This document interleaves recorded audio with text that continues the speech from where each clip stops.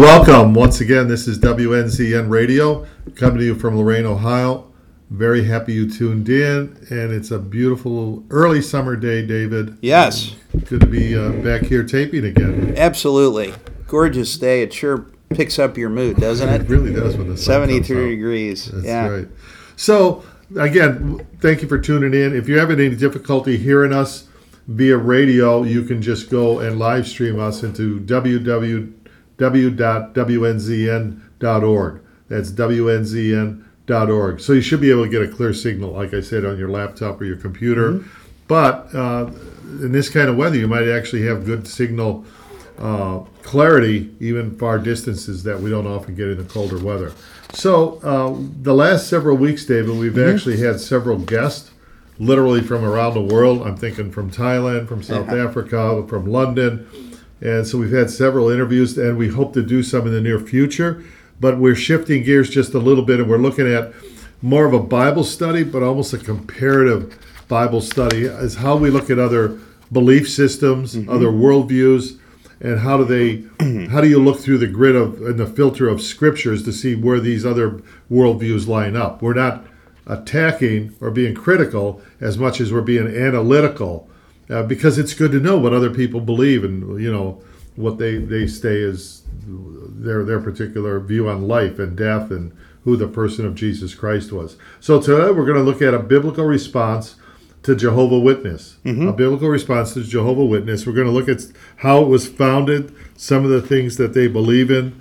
They believe that are authoritative, coming from their headquarters. We're going to see in a minute in the Watchtower Society.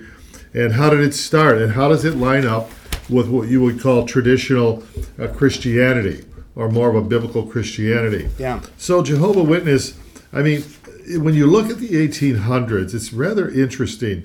There was a lot of stuff going on during the 1800s. For one thing, of course, our country was in rapid change. America was going through rapid change.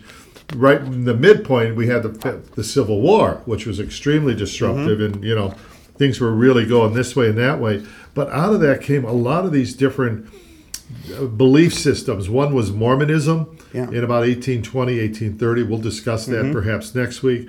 Then you had what was known as the Millerites. This came after the Civil War, and these were people with a Christian background. They thought the world was going to end. They set a date when they thought it was going to end. People were selling their farms. They were going out on the side of mountains, getting ready. Everything's going to end. Yeah. And, of course, it didn't. They predicted a year that it was going to end, and that's not what you're supposed to do. And after that came other, what they call apocalyptic religions, like the Jehovah's Witness. Now, the Jehovah's Witness, just by a little background information, they are approximately, it's hard to get a good fix on how many there really are, perhaps up to 2 million, maybe, members in America. From their website, they would claim there's about 8.2 million worldwide. Again, we're not real sure on the exact title. It's somewhat, it's not a gigantic religious system, but it is. You got serious numbers in there. We're going to see in a minute. They're heavily into going out door to door, literally knocking on the door and asking, can you take their literature and all of this. So how did it begin? Before we do that, the reason we study this, it says in almost the last book of the Bible, right before the book of Revelation, it will say, contend for the faith that was once and for all delivered to the saints. In other words, you have to, every generation has to affirm what is the gospel, who is Jesus, what is salvation. We're in a sense, we're passing that down to the next generation, our children, then grandchildren, and hopefully they'll pass it down. It's been like that for the past 2,000 years. But to do that, you have to discern, is something creeping in that's not right? Yeah. And of course, that's why you read the letters to Galatia or the letters to the Corinthians. There was error. And when we study the 7 churches in the book of Revelation, there was error that was creeping in right in that first century. So we have to be aware of that. It says in Acts chapter 17 that the Bereans were more noble than the other hearers of the word of God, because they looked at what Paul preached and they checked it with the scriptures day by day to see if it was true. So they're using the Bible to kind of like a standard to filter to see what Paul, the Apostle Paul, was teaching was right or was it wrong. And then again, it says in 1 Thessalonians 5:21, test all things, hold fast that which is good. And we're in a state of affairs now. There's all kinds of teaching going on out there, all kinds of worldviews and doctrines. Well, but what does the Bible say? Because it doesn't change. So a little background on, I don't know if you have the background information you want to share, or I could go into it, about the founder of this religion. One of the things you brought up first, though, I thought it was fascinating. I had some information which suggested over 900,000 Jehovah's Witnesses spend 10 hours a month going from door to door in the United States, while another 100,000 pioneers devote 100 hours a month to it. So Jehovah's Witnesses convert about 4,000 people and build 5 kingdom halls per week worldwide. So that is really interesting. Yeah, they're extremely they're well organized. Even though they're not huge, they're definitely well organized. Now for the founder, it was Charles Taze Russell. Right. He was 1852 to 1916 is how long he lived, and he grew up in PA, where at an early age he rejected the doctrine of eternal torment, is what I wrote. Was that really the trigger event for him? Well, when he read the Bible and he's like, no, this is not true, this can't be. Yeah, that's partially true. Yeah. He was a little like Joseph Smith, we'll talk about next week about Mormonism, but he didn't like any of the denominations or the different belief systems or churches of his day. And he was very attracted to this concept of the last days or Armageddon. Right. And therefore he got kind of caught up in that whole thing with what I call the Millerites, and this would later lead to the Seventh-day Adventists. And then you would come up, he was a branch off of that, so he retained that, like the world's we're going to look at in a minute, all these false prophecies he had. But he didn't like the other churches that he was surrounded by, so in a sense he starts his own. Yeah, right. And so at 18, Charles Taze Russell formed his own Bible study and developed his own system of theology, emphasizing the second coming of Christ. Again, he picked that up from that false predictions of the Millerites and the Adventists. But he further influenced many of the people that were in that movement about the end of the world. And now he's going to start setting these dates. Yeah. But in these Bible studies, what will come out of that is a magazine. This is key. His main instrument for spreading his particular religion was a magazine called The Watchtower. And he finances the magazine by going to people, knocking on doors, selling these magazines, giving these magazines out. And he's making this prediction that in 1914, there's going to be Armageddon. That's one of the first ones he's going to come up with. All the present governments of the earth will be destroyed, and God will come and establish his new covenant.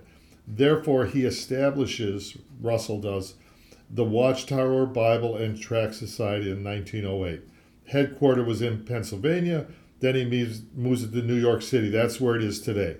It's a big building. Yeah. Their main thing is literature. The biggest thing at the beginning was that magazine called the Watchtower Society. Oh, wow. You probably have some of that on your notes right there. Yeah.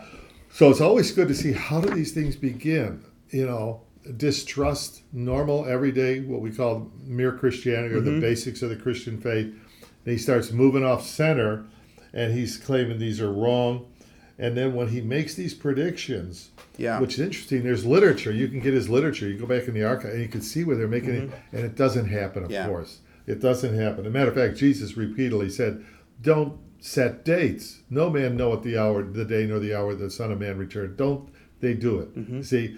And so that starts the ball rolling. And then, of course, he will die.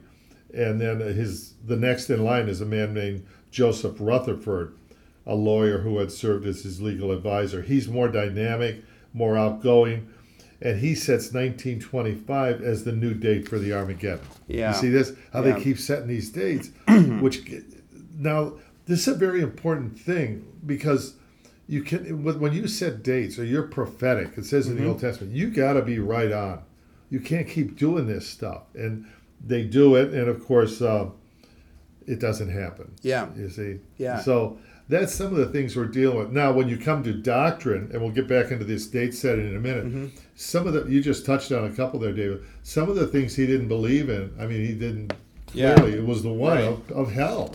Yeah. He doesn't believe in this idea that there's going to be an everlasting, there's going to be a judgment and there's going to be a heaven or a hell. Right. And he doesn't believe in that at all. And Yeah. he'll speak against that. The other thing big thing he's going to speak against is the person of Jesus Christ. The Jehovah's Witnesses do not believe that Jesus is God come in the flesh. They do not believe that at all. Right. As a matter of fact, they misinterpret John chapter 1, where it says, in the beginning was the Word, and the Word was with God, and the Word was God. And Yeah. the Word was made flesh.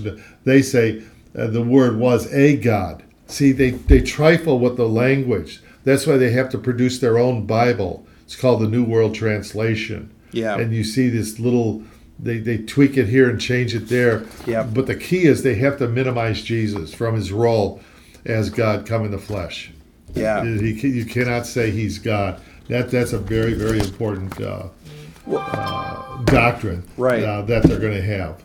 Well, so, John, I mean, I guess I was actually going to start with the fact that the Jehovah's Witnesses deny the true authority of the Bible, don't they?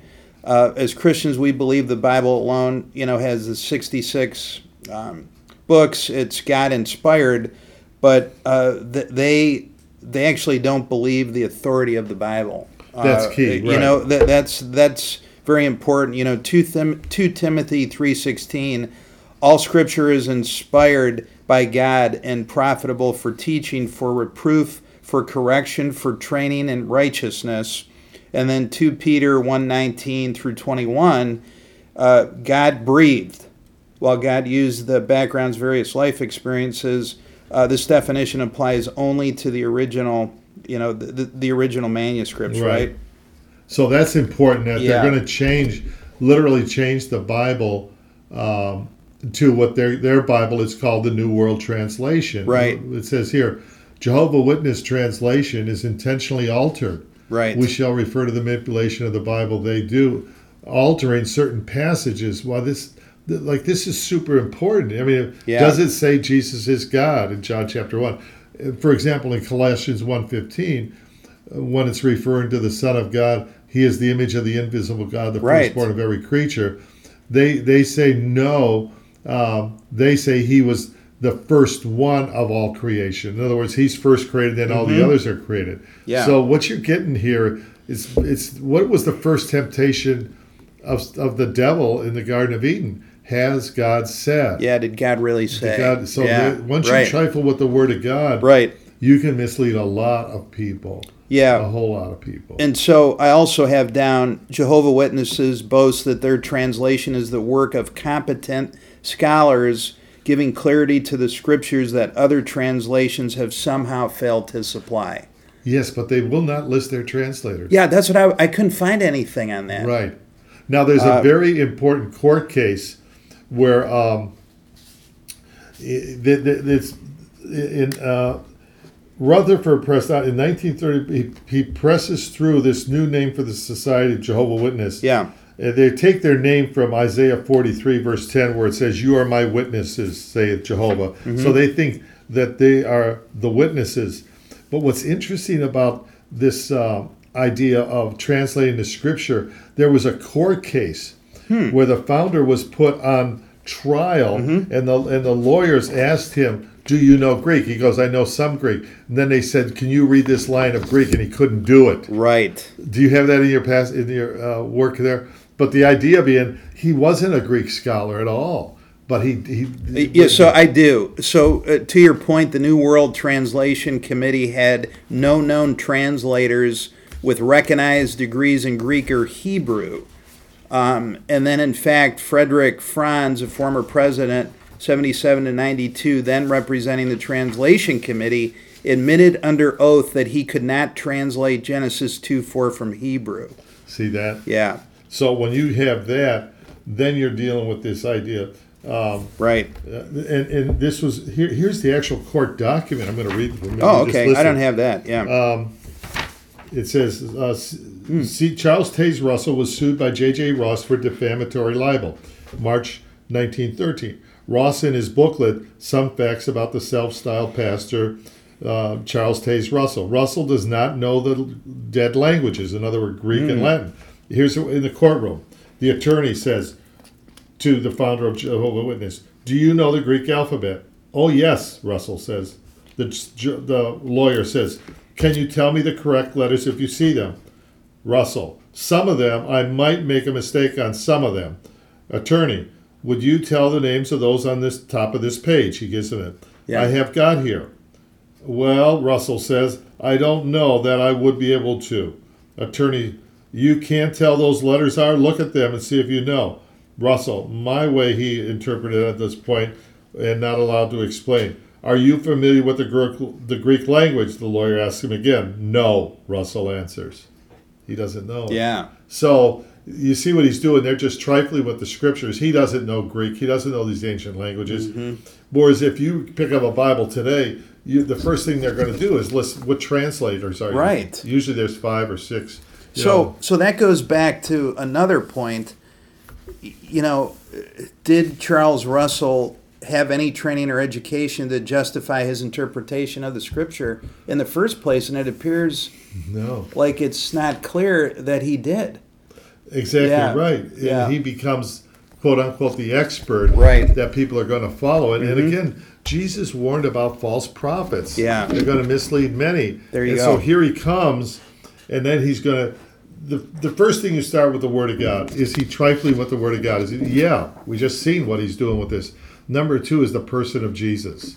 Right. Is this another Jesus? Yes, because when you press him on this issue, they will say Jesus was Michael the Archangel. Yes. That's what they're going to bring out in their different literature. And it just doesn't work.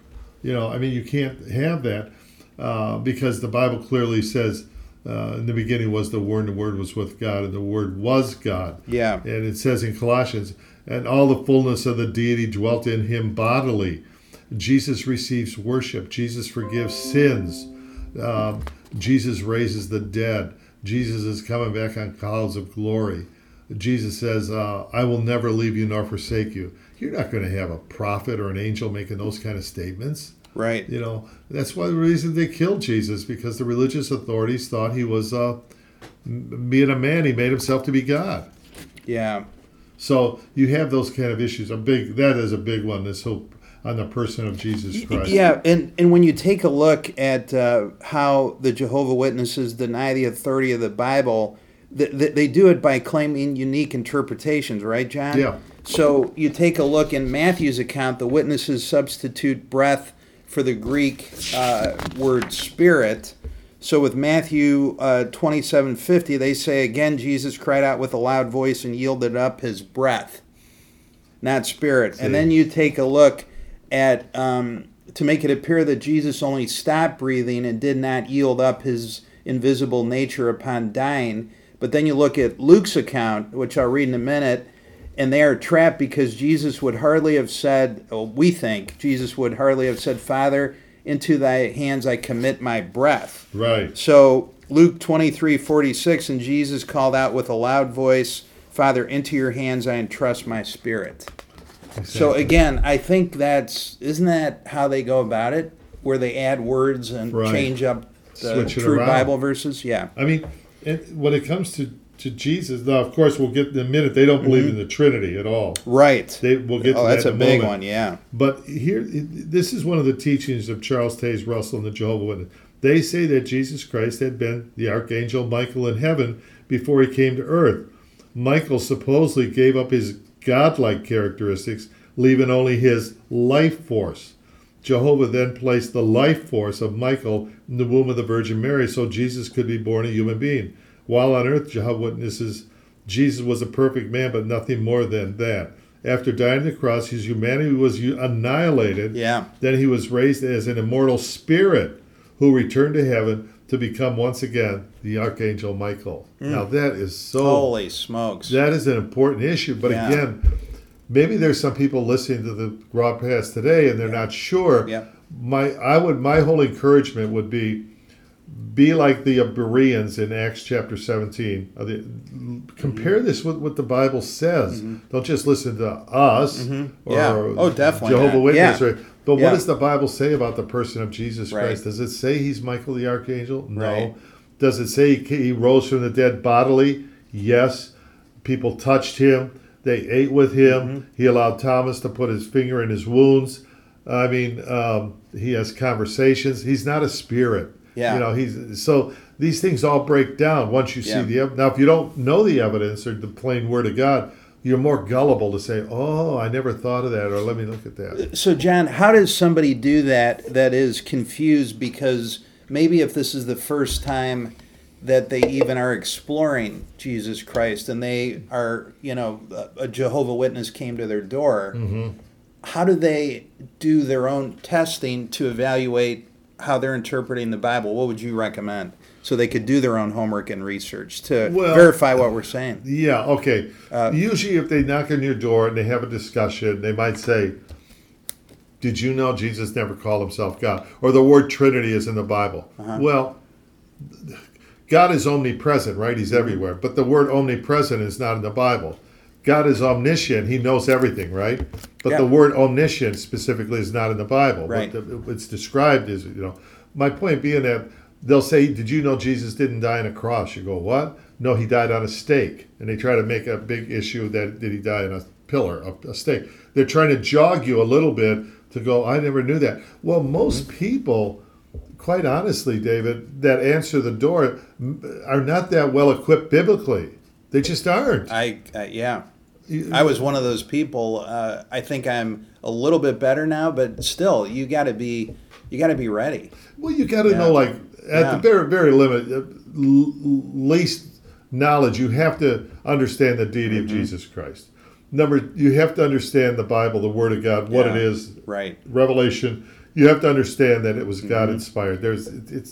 You can have a New King James. You can have an NIV. You could have a Amplified. They're all similar. So, they're similar. You have to understand the Trinity at a certain level. You have to understand that Jesus died, was crucified according to the Scriptures, was buried for 3 days, came physically out of the grave, and then ascended to heaven. I mean, those are basic things. And if you don't know those, you should know them. But then you could be easy prey for anybody, not Jehovah's Witness. But they'll twist a normal, uninformed Christian like a pretzel because you go, "I didn't know that." Really? Yeah, let me show you. It's a problem. Yeah, it's a big problem today. We just can't filter this. So they say this.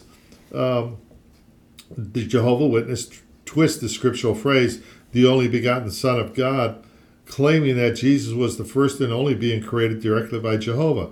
They also twist the reference of Jesus being the Word, or Logos, to mean one who speaks for Jehovah. Well, it doesn't mean that. It means that the Word became flesh and dwelt among us. So by trying to get people confused on these basic issues, well, you got to take what's called the whole counsel of God.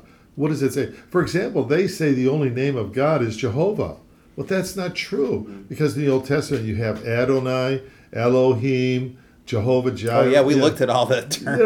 So it's again, somebody that's not really that familiar with the Bible might kind of come into this and go, "Oh, I didn't know that. Oh, I see that. Right. And thank you for coming to my door and sharing that with me." That's the issue. You see? Yeah. Oh yeah. So I guess what we're trying to suggest is that the New World Translation is not only an inferior translation; it's inaccurate with the ancient manuscripts, and it lacks true scholarship, doesn't it? Yeah. Right. I mean that's the bottom line.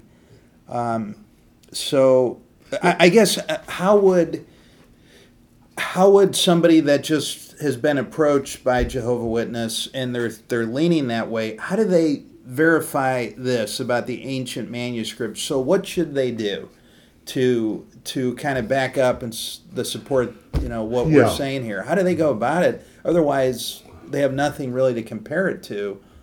And these people are very, very nice, and if you're searching for something, you just want to make sure you're going down the right path, right? And make sure it's right for you.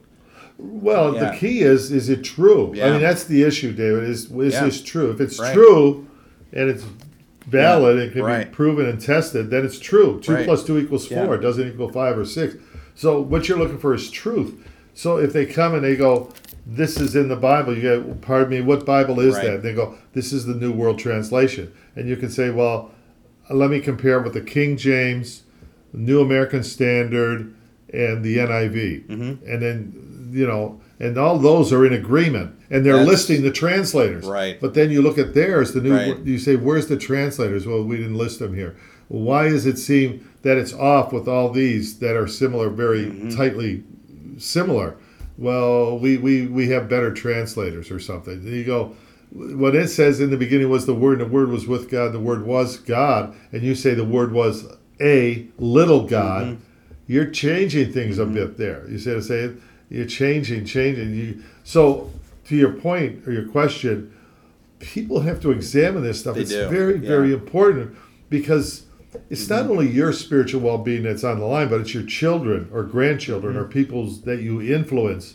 And you don't want to be off on this stuff. It has to do with the way you live your life, the way you spend your money, how you prepare for Yeah. death, what happens to you after you die. These are not little matters, and again, like you say, they come to the door, they're polite, they knock on the door, but the Bible clearly says even the devil can come to you as an angel of light.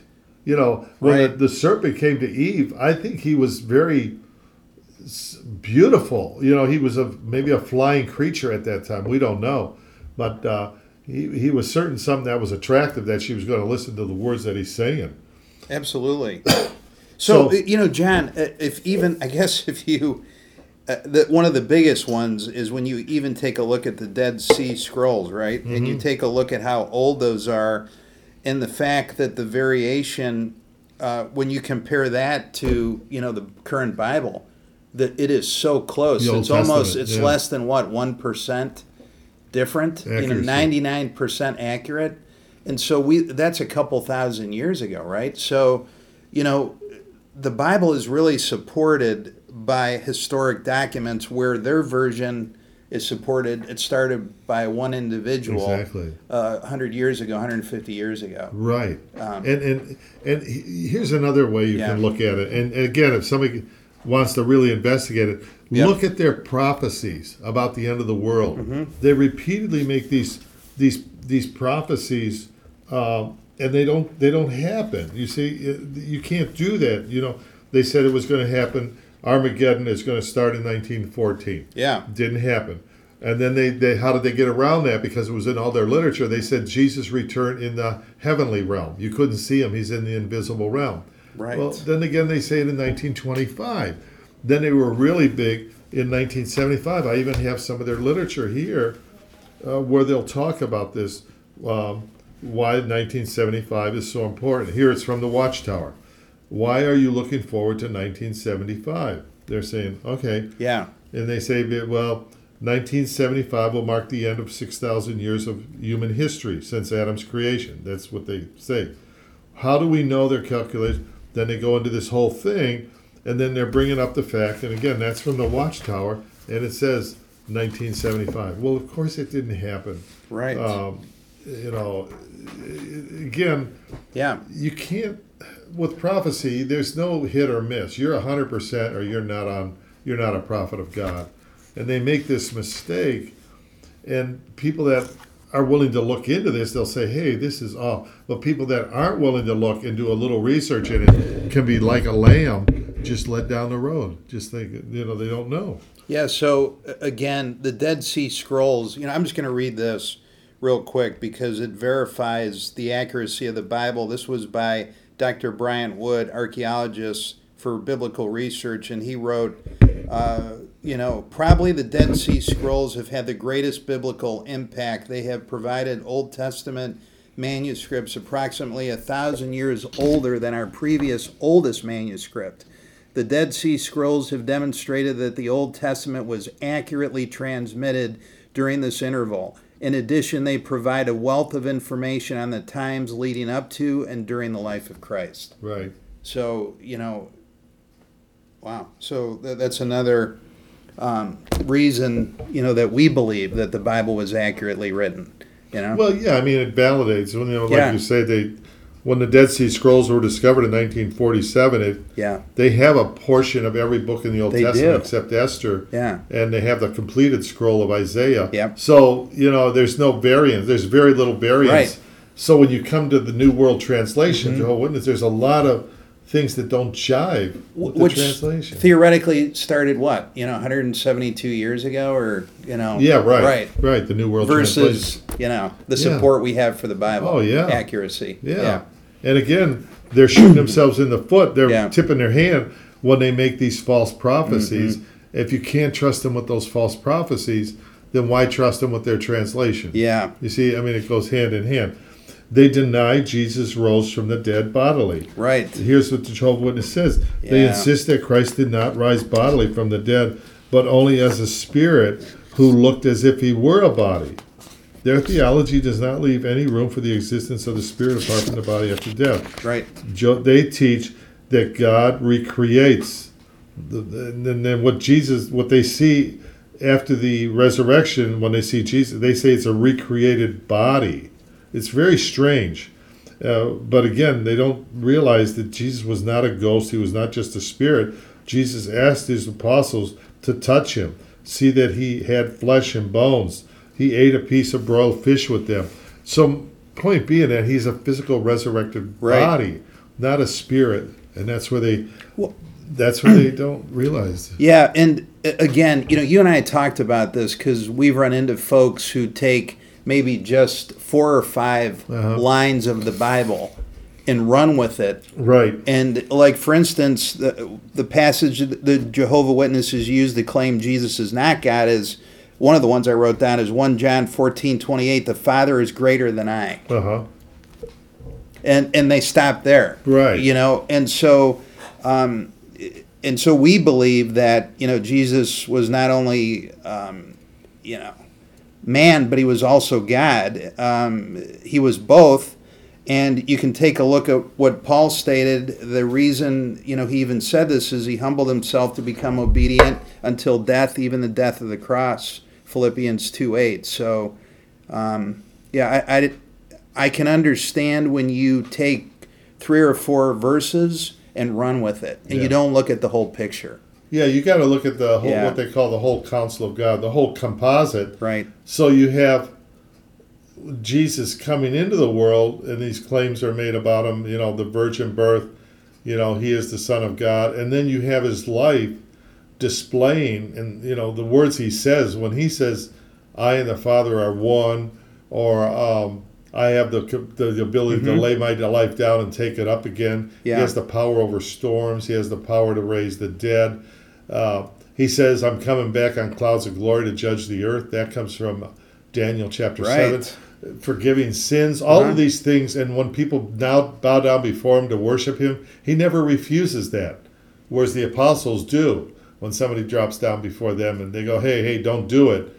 We see that with Peter as well as with Paul. The point being that Jesus freely receives worship. He says to pray in his name. He says, I will never leave you nor forsake you. Now, no prophet or angel would ever say that. I will never. You have to be God to make that kind of a statement. Yes. So then again, that leads us into the next thing. They do not believe in the Holy Spirit being God. Right. Jehovah's Witnesses claim that the Holy Spirit is not God. It teaches that the Holy Spirit is an invisible force. Active Think of like force, gravity or electricity. God uses to inspire his servants. To do the Watchtower, the Holy Spirit, again, like I said, is like electricity. But the problem with that is the Holy Spirit has personhood. You can lie to the Holy Spirit. You can grieve the Holy Spirit. The Holy Spirit guides you and leads you into all truth. The Holy Spirit distributes gifts among the people of God. All these personal attributes. It's not like a force, like, let's say, gravity or fire or something like this. It's a very real entity that can dwell inside a believer. And Jehovah's Witnesses don't say that. Because of this, they deny the Trinity. Yeah. They say that this is wrong. The Trinity is not from God. And we don't have time to get into it all now, but each of the persons of the Trinity Yeah. have the attributes of God displayed in them, in terms of, Right. in dwelling a believer, Yeah. or in creation itself, or in the whole plan of salvation. So it's just every single Yeah. major doctrine they're in opposition to. Yeah. The inspiration of Holy Scripture, the deity of Jesus Christ, the nature of the Holy Spirit, how Jesus was died, crucified, rose again from the dead, the Trinity. I mean, it's just all over the place. It's just, then you add to that all their false prophecies. It really makes you stop and think, what's going on here? And I got like I said, I got a book on that. Yeah, that I has see the that. historical documents Uh-huh. of all that's going on. And another thing that's very interesting on a sidebar is they don't believe in blood transfusions.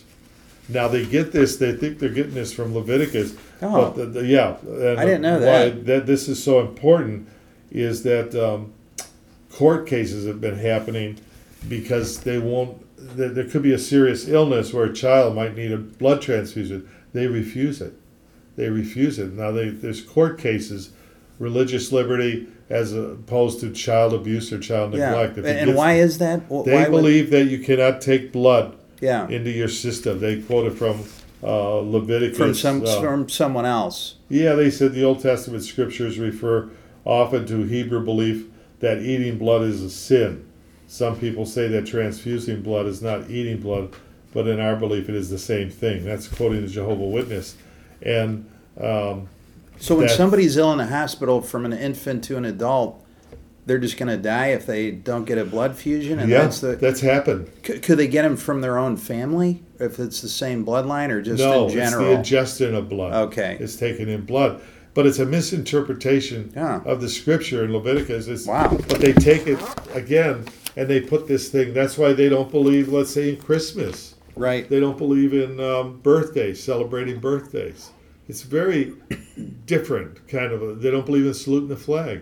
There's a lot of these things that are just not in their system of belief. But this one of blood transfusion is very important, and you'll see that in the papers sometime, where they'll say the state might take jurisdiction over Right. this child to save his life, even though the parents, it so to speak, violates their religious rights as a Yeah. parent. Well, so I guess we go back to, they're just saying there's one God.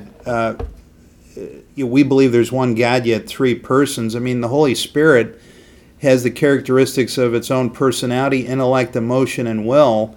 They believe the Watchtower declares there's no basis for concluding the Holy Spirit is a person, but there's so many verses, as you mentioned, the first person singular where the Holy Spirit speaks, Acts 13:12 and Acts 13:12, and while they were ministering to the Lord and fasting, the Holy Spirit said, "Set apart for me Barnabas and Saul for the work to which I have called them." So there's a ton of verses where they seem to just misinterpret the verses. Even their own Bible, the New World Translation from 1970, teaches the doctrine of the Trinity, right? It does a little better now. They might, But they misinterpret it. They're saying that they're not God, the three in one, Right. the Godhead. Their thing is Jehovah. Right. That's the key, okay? And therefore, Jesus is not God. He's a lesser God, or he's Michael the Archangel. And the Holy Spirit is not a person, let alone God. He's a force. Yeah. You see? And again, you can't... Scripture breaks down. It talks about in Peter where people can twist the Scriptures to their own destruction. You pull it out of context. You say, don't look at this. It means that. Here's another one on this blood transfusion. Yeah. It's one of the most well-known errors of Jehovah's Witnesses that they don't see permissible blood transfusion. Jeez. Not even to save a person's life. In the little book, where we have taken most of the information about the matter, if Jesus Christ gave his life, his blood for all of us, it teaches to sacrifice ourselves for each other. How would it be judged? Why would the religion deny giving of blood to save a person's life? But they say they prohibit military service. it's a well-known thing, is that they forbid their members to participate in military service. They say it's a bad thing. Don't do it. So, again, God never prohibits military. As a matter of fact, John the Baptist, who was speaking, says, and soldiers also asked him, saying, and what must we do? And Right. he says to them, plunder no one, accuse no one falsely, and be content with your pay. He didn't say to them, leave the military service. Yeah. Even Jesus commanded the centurion. You see, my point being that as having great faith, he didn't say, now get out of the military, quit being a soldier. But they don't believe you can be a soldier. So the more you study it, what it helps us, David, as we study these different belief systems in the next couple, it strengthens our own faith because it causes us to look back on what we really believe. Now, again, Jehovah's Witnesses, what you would encourage them to do, okay, they're reading their own Bible, the Yes. New World Translation. I would suggest just pick up another Bible and just look at what it does say, let's say, about the deity of Jesus Christ or Right. the Holy Trinity or these kind of issues. It doesn't match up. Right.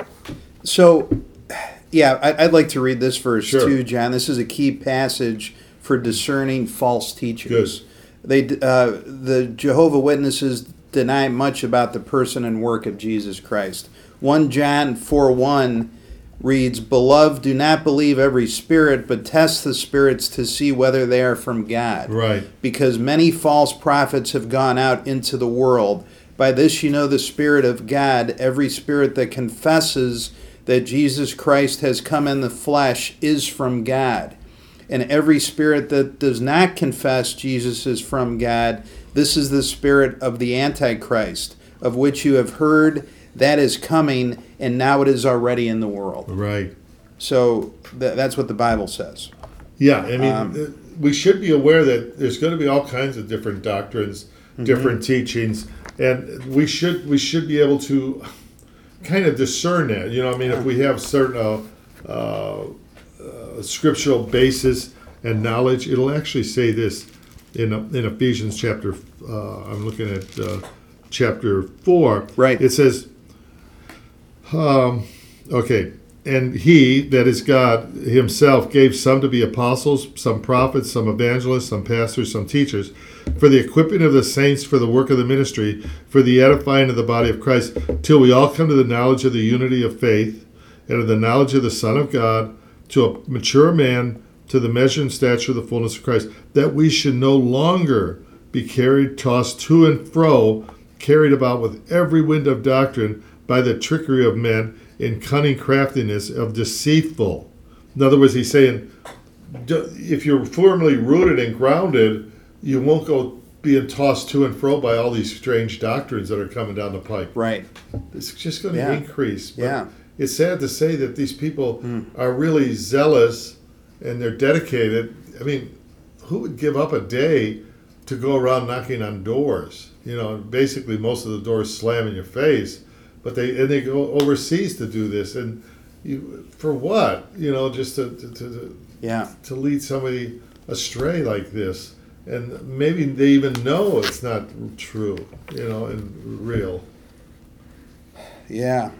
So again, we're looking at a system that's a little bit, what are we going to say? Maybe 150 years old, not quite 150 years old, that has some serious issues that would cause people to think about. The big thing too, and we really have to look at the key points to how their doctrine is different than ours. And as you mentioned, they deny the bodily resurrection of Jesus Christ. Right. Without that, we do not have our Christian faith. Exactly. It's right. all a bunch of noise. So Luke 24:39 teaches that Jesus rose from the dead in the same physical body in which he died. Though there were some significant changes in the body of Jesus, these changes do not lessen its physical nature. And because our Lord rose from the dead, we know that his sacrifice fully paid for our sins and that our bodily resurrection is certain. They don't believe that, right? Yeah, right. They don't believe that Jesus was God, so he could not have been the perfect sacrifice. Yeah, right. Right? They don't even see the necessity, Yeah. so to speak. Now, when they die, it's over, right? Well, that's another thing. Right? What they believe in the afterlife is Yeah. different. They don't believe in eternal hell. Okay? Yeah, right. So that's a biggie. That was one of the big things that got him to start this. He didn't like the torment. He didn't like the idea of hell. That there is going to be a heaven and hell. He didn't like that. Exactly right. Right. So Jehovah Witness will say Christ's death provides the opportunity for men and women to work for their salvation. So he's saying, Gosh. Yeah. again, that there won't be, he's, okay, here's what they say. They claim that a man does not have an immortal soul, and at death, man's spirit or his life force goes out and no longer exists. Okay? But that's not what the gospel speaks of. Christians believe that Christ will return to the earth physically, Right. visibly, audibly, and that man has an eternal, immortal soul, that at death he either goes to be with Christ or awaits the judgment. So they don't believe in hell. That's a big issue. Yeah. Now, again, if if the biblical account of hell is real, they're deliberately misleading people, basically saying not to be concerned about that because that's not going to be the issue. You know, that there's a heaven, that there's a hell. And then they had a teaching that only 144,000, they get this out of the book of Revelation, would make it into heaven. They try to say this. To be a Jehovah's Witness means you're constantly trying to affirm your salvation, even though that salvation will not include going to heaven. Only 144,000 Jehovah's Witnesses will do that, and that those ranks were closed decades ago. In other words, 140. What are they working for now is a place in the earthly paradise where they will have everlasting life, but not in the presence of a loving Jehovah God. They will be ruled by Christ and the 144,000 who remain in heaven. So they're big on this 144,000 that they get on the book of Revelation. But it's again, the Bible clearly says if you're a believer, to be absent from the body is to be present with the Lord. You know, it's not. Yeah. Jesus says to the thief on the cross when he repents, Lord, remember me when you come into your kingdom. Right. You know, so there's no intermediary or any of this kind of stuff. There's a limited number. Whomsoever will, Jesus says, let him come unto me. I will in no wise cast them out. Yeah. It's more than 144,000. Oh, yeah. You know, millions. Yeah. And the big thing, too, is there is no way our good works get us to heaven. Our good works are useless. You know, Ephesians 2:7-8 says, by grace you have been saved through faith, and this is not your own doing. It is the gift of God, not a result of works, that no one may boast.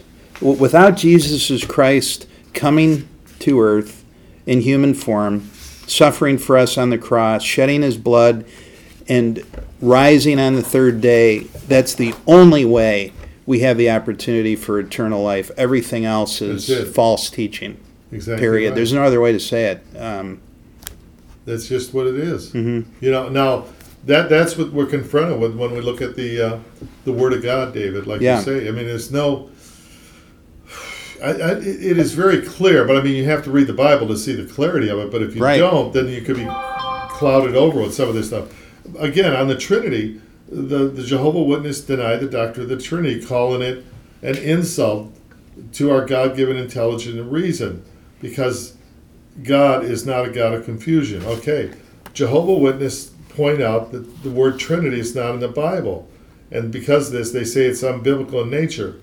But an obvious response to that word is the word Bible is not in the Scriptures, nor is the word theocracy, a favorite, which means God's rulership. The word I just said earlier, omnipotence, all-powerful, that specific word omnipotence is not in the Bible. Omniscient, that God knows everything, that specific word omniscient is, but it's described in the Bible. So too, the Trinity as a singular word is not in the Bible, but it's described all through the Bible. It is. Go make disciples of all nations, baptize them in the name of singular, the Father, Son, the Holy Spirit. Right. On and on and on. So again, these are major, major doctrines that are really, and again, I would ask somebody that's involved in Jehovah's Witness today or thinking about it, study their history, especially the predictions they made about the end of the world. 1914, 1925, 1975, and they all collapsed. They weren't true. So if they're not true on that, maybe they're not being true on this doctrine they're trying to give you about who is Jesus, the Trinity, the resurrection. All of those are extremely important. You see, so again, it is very good that we be equipped with this kind of knowledge to understand. Okay, well, what is the Bible specifically saying about these different things we're looking at? And to me, I think the big thing is the deity of Jesus Christ. I just think Absolutely. That's huge. Yeah. And when Jesus, in the Old Testament, I'll give you a couple examples. In the Old Testament, Isaiah 44, Isaiah 48, it speaks as if God being the Alpha and the Omega, the first and the last.